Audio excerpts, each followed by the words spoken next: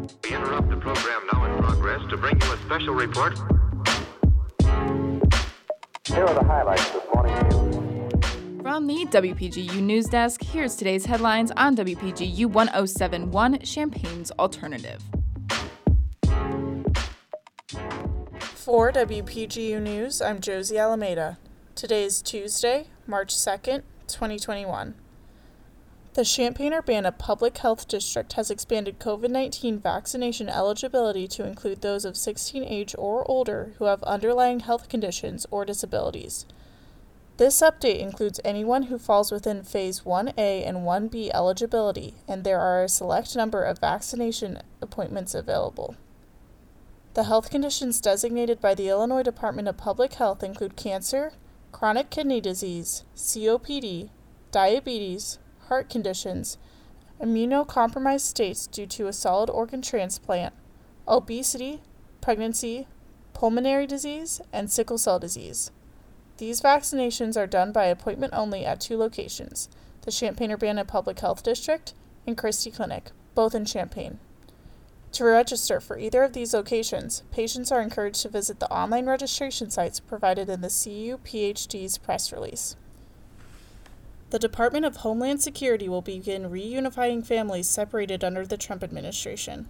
WPG's Barrett Wynn has a story. In a press conference this Monday, the Department of Homeland Security announced that it would begin reunifying migrant families that had been separated under the Trump administration's strict illegal immigration policies.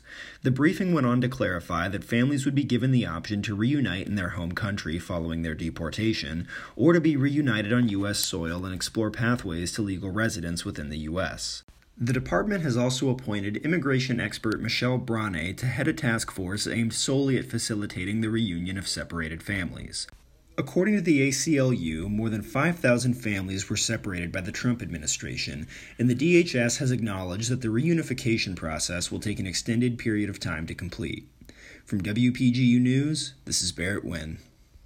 Johnson & Johnson vaccines are being shipped across the country today. WPGU's Ann McCune has a story. Starting today, Johnson & Johnson will begin shipping its almost 4 million doses of their COVID-19 vaccine across the country. Both the Food and Drug Administration and the Centers for Disease Control and Prevention approved the vaccine over the weekend, making it the third vaccine available in the U.S. and the first single-dose vaccine. Johnson & Johnson has committed to delivering 100 million doses to the United States by June, and up to 1 billion worldwide by the end of 2021. Johnson & Johnson's vaccine is 66% effective in preventing moderate to severe cases of COVID-19, which is important in keeping people out of hospitals. Dr. Anthony Fauci, the president's chief medical advisor, also noted the high efficacy it has against severe COVID-19 cases globally, including the U.S., South America, and South African variants.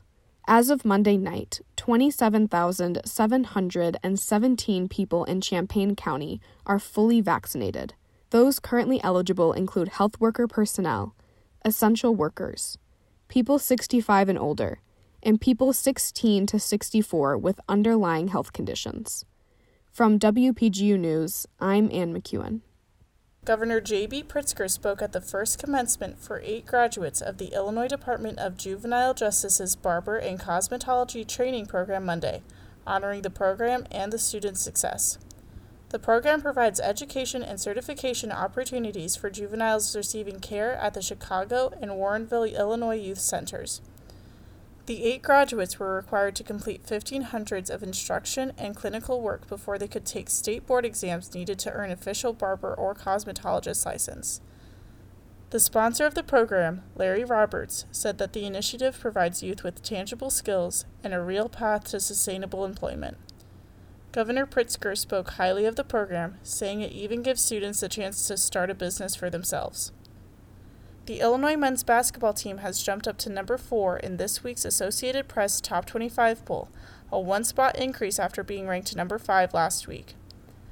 Illinois lost to Michigan State last Tuesday, but got wins over Nebraska and Wisconsin without star guard Ayo Dosunmu, who is currently out due to a broken nose suffered against the Spartans. Freshman Andre Curbelo was also named Big Ten Freshman of the Week after averaging 13 points, 7.7 rebounds, and 3.7 assists over the last week. The number 4 ranking is the Illini's highest position in the AP poll since being ranked number 1 during the 2004-2005 season. Illinois travels to take on number 2 Michigan tonight. For WPGU News, I'm Josie Alameda.